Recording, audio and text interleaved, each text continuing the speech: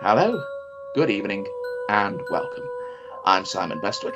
And I'm Gemma Files, and this, of course, is No Darkness But Ours. Yep, Okay, so we were gonna talk a bit about hauntology, that's right. stuff generally. In a lot of ways, when we're talking about hauntology from the point of view of film and storytelling, storytelling, I guess, when we're talking about it from the point of view of films and books and short stories and stuff like that, and TV shows. What we're talking about is not so much the original idea of what is it? The ghosts of futures past. Yes. The ghosts of like past imaginings of what the future would be like. Yes. Yeah, and more like the idea of a beautiful reconstruction of a particular moment in time, of a particular moment in of a particular moment in culture. I think you can see this in. I mean, it's very visible in. I mean, Will McLean's The Apparition phase. Yes, a very good evocation of that time, and as someone who's of that same generation and of much that same background, I grew up reading those books like the Osborne Guide to the Supernatural World and there's one book of ghosts, and so I was taking it for granted that ghosts, the paranormal, all these things were a part of the world in which they were not necessarily in terms of meaning all the whole Christian or Catholic whatever cosmology is true, but in the sense that we now that we're on this thing where science blurs into other things and where we're considering these things not as necessarily religious phenomena, but as phenomena which are as real, as concrete in their way. The Comprehending the whole idea of like being able to scientifically investigate parapsychology, matters parapsychological, and I think probably every country that went through that time period has their own version of this. It could be watching Unsolved Mysteries. It could be, having people talk about Bigfoot and watching, documentaries about Bigfoot hunters.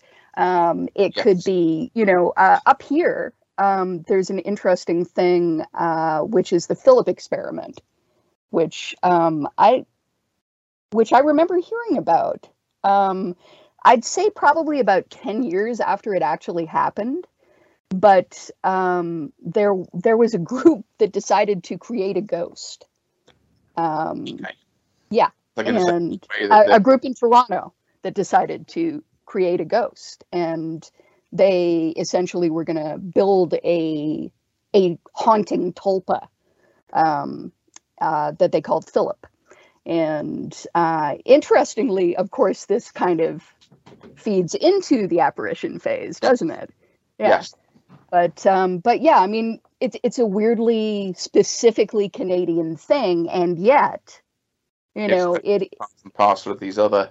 Yeah, there's a real overlap between the British cultural flourishing of this thing and the Canadian cultural flourishing of this thing, because during that time period, Canada was taking their cultural cues specifically from Europe. Yeah, most specifically from Britain. All of these things, even the ones which are nominally, things like which aren't nominally related to what we'd call numinous concepts, things like which are cryptozoological stuff like Bigfoot or the Loch Ness monster or Ogopogo or Champ, the Lake monster, stuff like that. Or stuff like Bridie Murphy, right? The Bridie Murphy event, or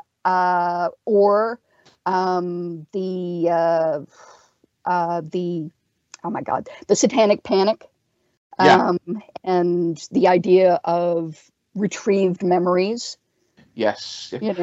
All of these things kind of coalesce to create a kind of an idea of numinousness, an idea, and maybe it was a reaction against, sort of pure kind of rationalism or pure kind of, or the way that, that secularizing everything had kind of thrown out a lot of, possibly thrown That's right. out, sense of throwing out babies with bathwater, where it's like, we've thrown out, what is there now? Where is morality? Where is purpose? Where is all these things? So this kind of pseudoscientific nominalism.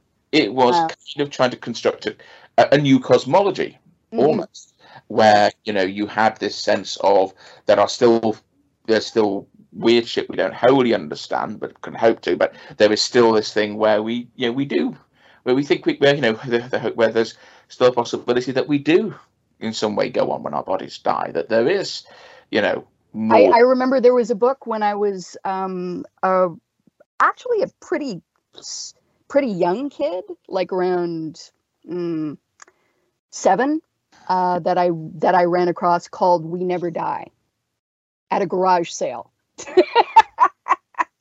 And it was that idea of being reborn again and again, and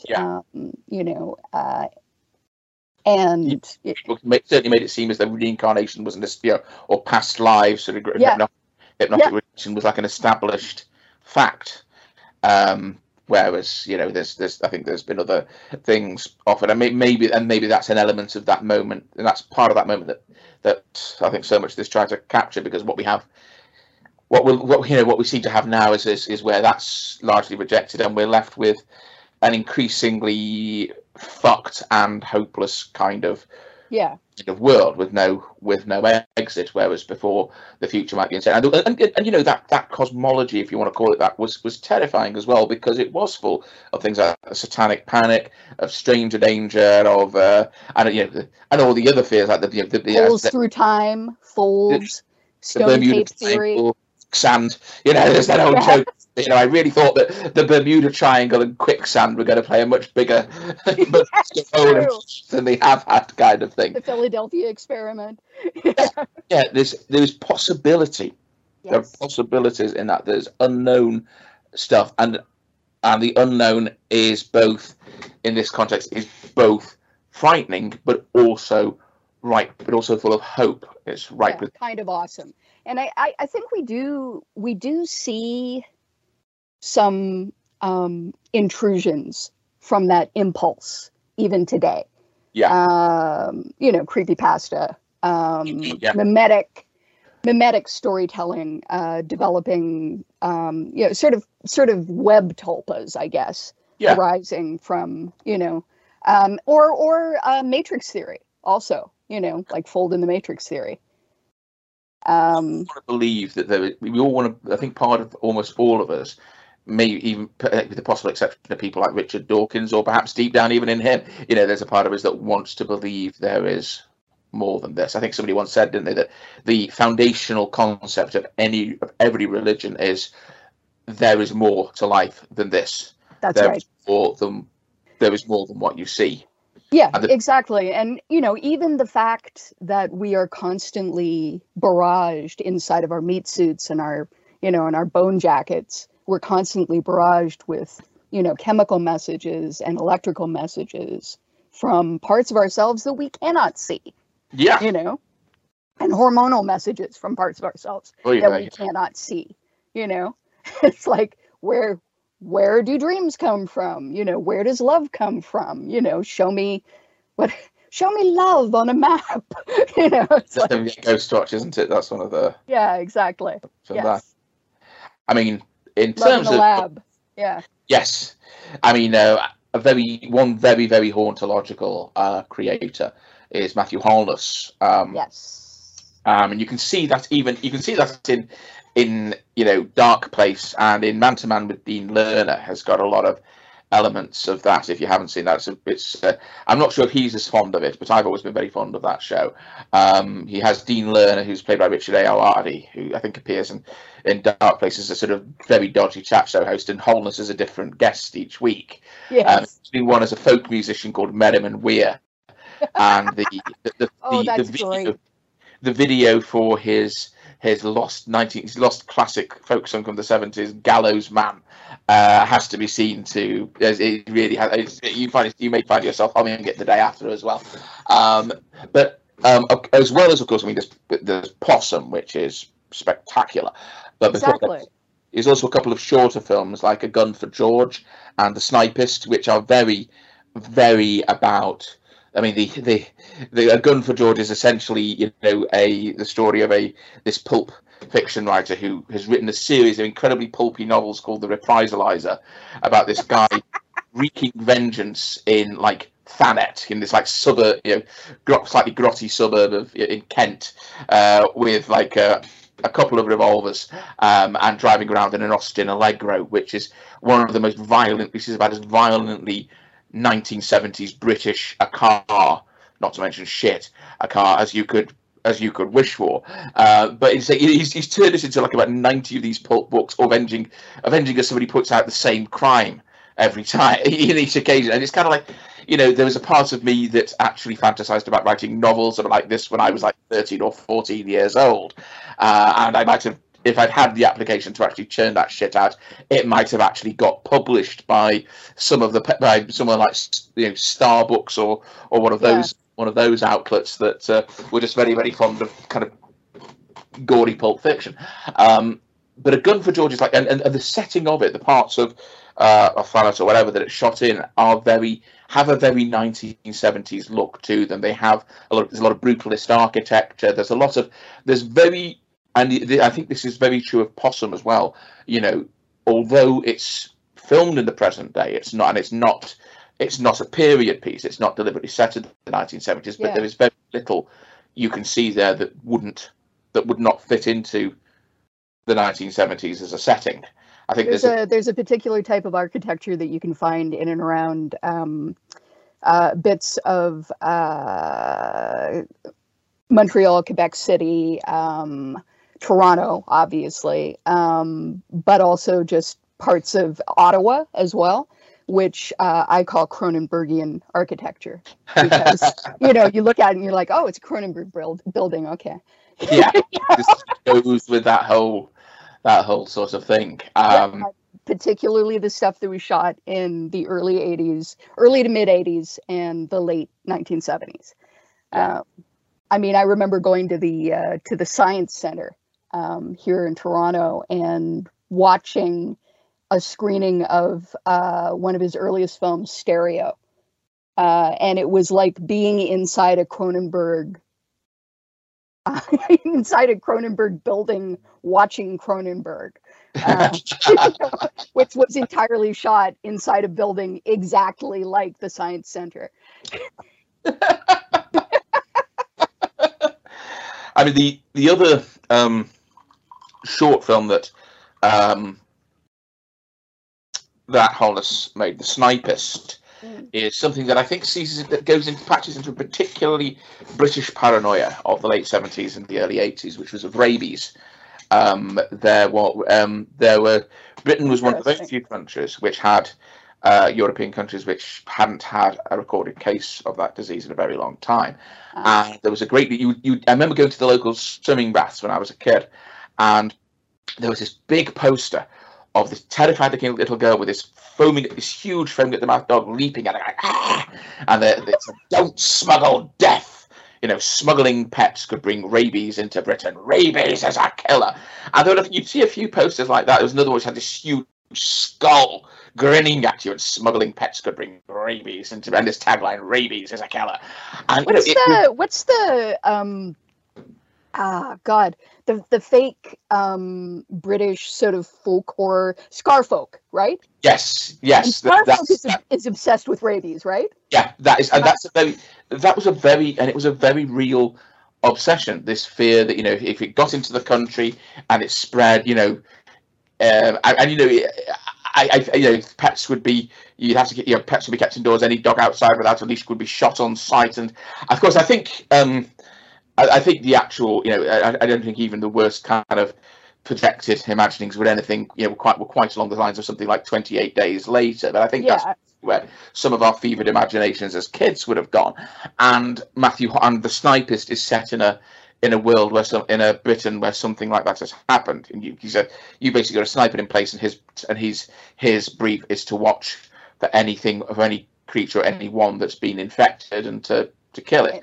Right. It's a very weird and strange and effective little film. I think it's about half an hour.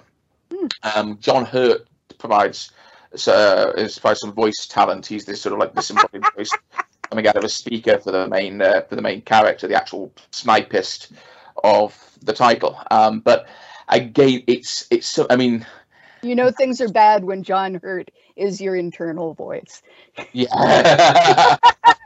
John Hurt is narrating your life. Yeah, he's like the sort of the controller or whatever who's giving him the orders kind of thing. But yeah, it still applies. But yeah, it's got a very 70s sort of feel, but actually again, it's a very British paranoia of that time, very specific, I think, to Britain. But I think every country will have its own little curlicues, its own little idiosyncrasies of that. That period. This just happens to be the one we have in the UK. Absolutely. So like super early tech and super early computer graphics and those big blown up porous looking black and white photos of things. Yeah. You know, where you go in so close, it's like a fucking pointillist painting, and you're like, what is that? And then you come a little further out.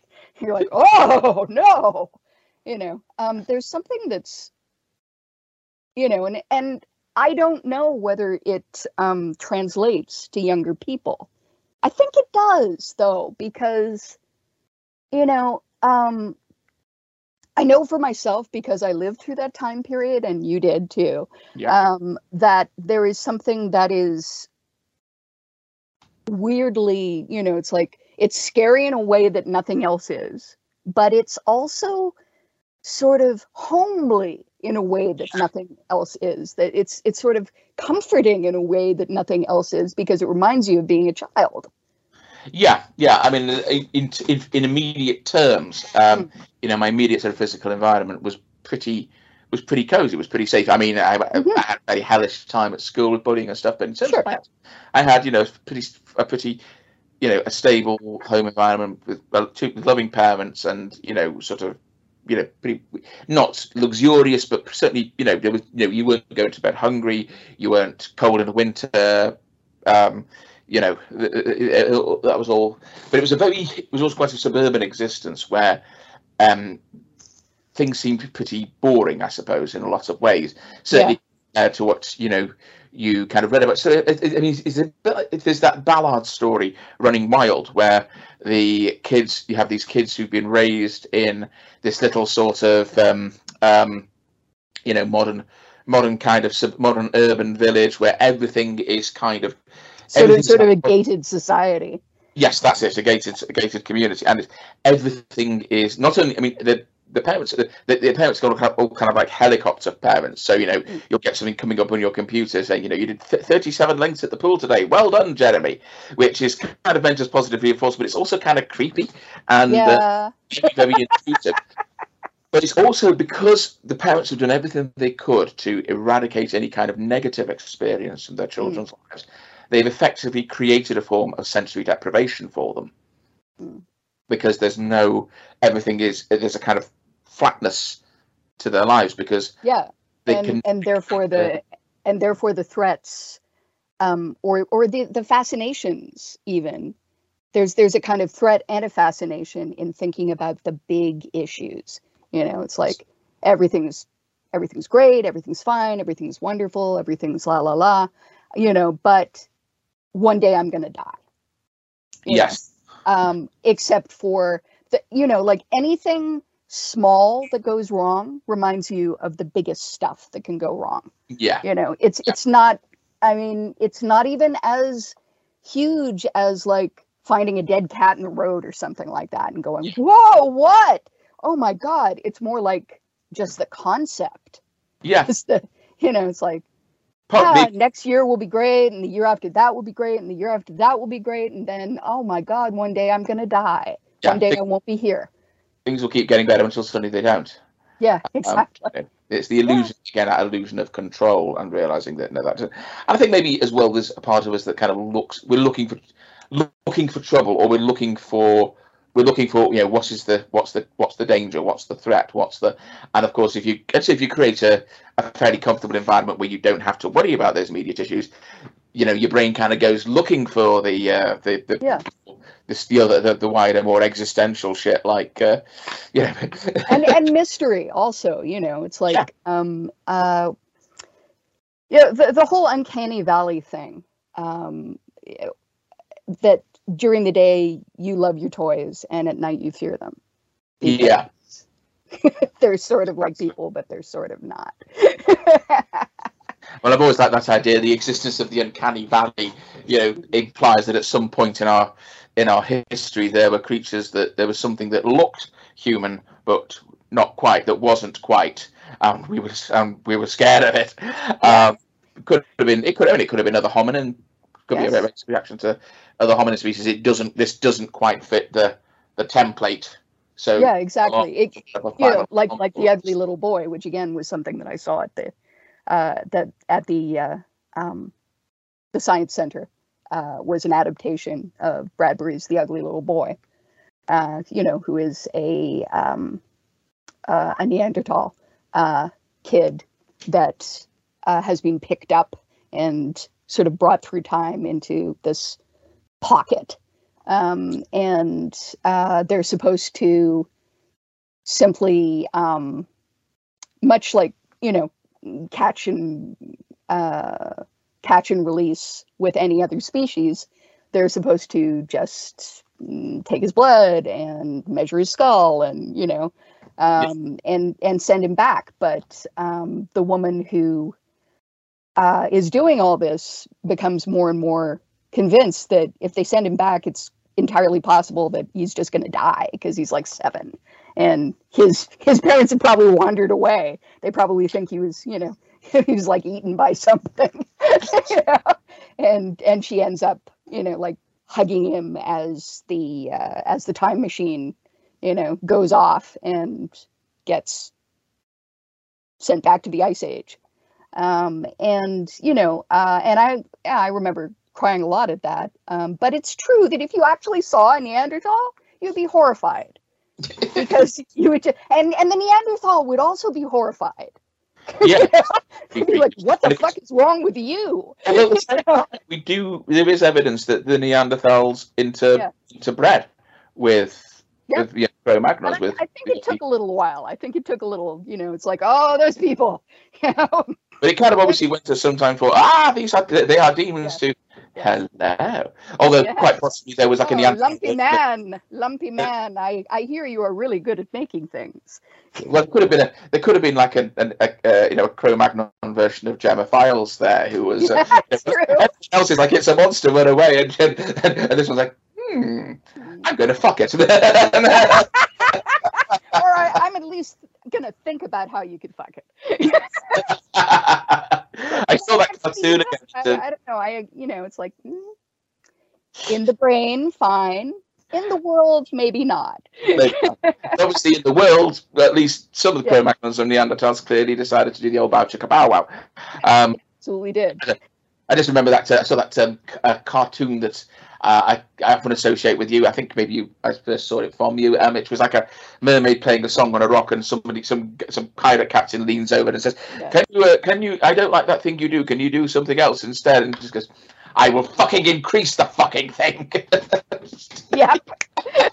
Yes, that's Kate Beaton. I will increase the fucking thing. It's like, oh, you don't like it, huh? Fuck you. Or rather, don't. Fuck the Neanderthal instead. I would make the obvious jokes about Trump supporters, but that's probably a bit of an insult to Neanderthals. It's true. I did see somebody, sort of comment something about dogs or whatever, and I forget what the context was, but they suggested Suella Braverman, the Home Secretary, might be one of them, and I said that's very, very insulting to dogs. I'm pretty sure that Braverman's only involvement with canines is to trying to turn their puppies into a coat. You know, I mean, Cruella, you know, so why not? I mean, you saw this. There's that thing of the trigger warning that's being included with screenings of 101 Dalmatians, you know, contains smoking. I mean, that's true. Yes, you know, making dogs into a coat, that's one thing, but you know, you know, someone's smoking, that's again to concentrate. Heteronormativity, weird fashion, skinning puppies and smoking. Yes. But back to Hauntology. Back to Hauntology. Turns up an awful lot of those things. I mean, I do think that also, you know, looking for threat, looking for, you know, the realization that under what appears to be the green field coming off like a lid, right? Under, you know, under normalcy is bugs. Yes, that's more, you know, like blue velvet. Yeah, or did you ever see? Do you remember Sprockets on SNL? No, on Saturday Night Live, there was this thing, Dieter from Sprockets, and it was like this weird sort of German talk show. And one time, with this extremely, you know, sort of new wave looking dude who would have, you know, various friends of his on, and they would all be strange artists, you know, and one of them was Kyle MacLachlan. So Kyle MacLachlan comes on, it's like, yes, this is my friend, you know, Helmut or whatever, you know, it's like, Helmut, what do you have for us today? Well, I have, of course, Dieter. Here is a photograph that I took of a dead hobo in the park, a dead vamp in the park, as one finds often. But when one turns him over, you see ants.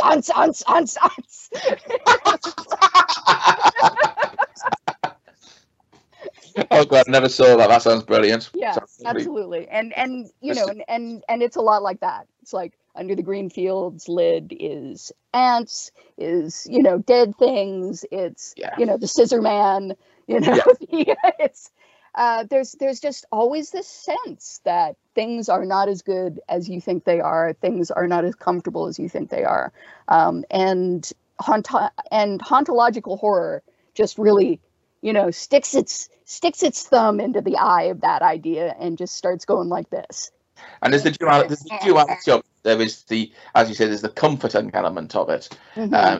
For people of our generation, it's an evocation of childhood and of time of what was for many of us personally, at least, not all of us, but at least for many of us, was at least a fairly comfortable and safe time in many respects. There was a sense of a world outside being much more complex than we realised, but in ways that were cool and and exciting, as well as scary. Whereas now they're just depressing and scary.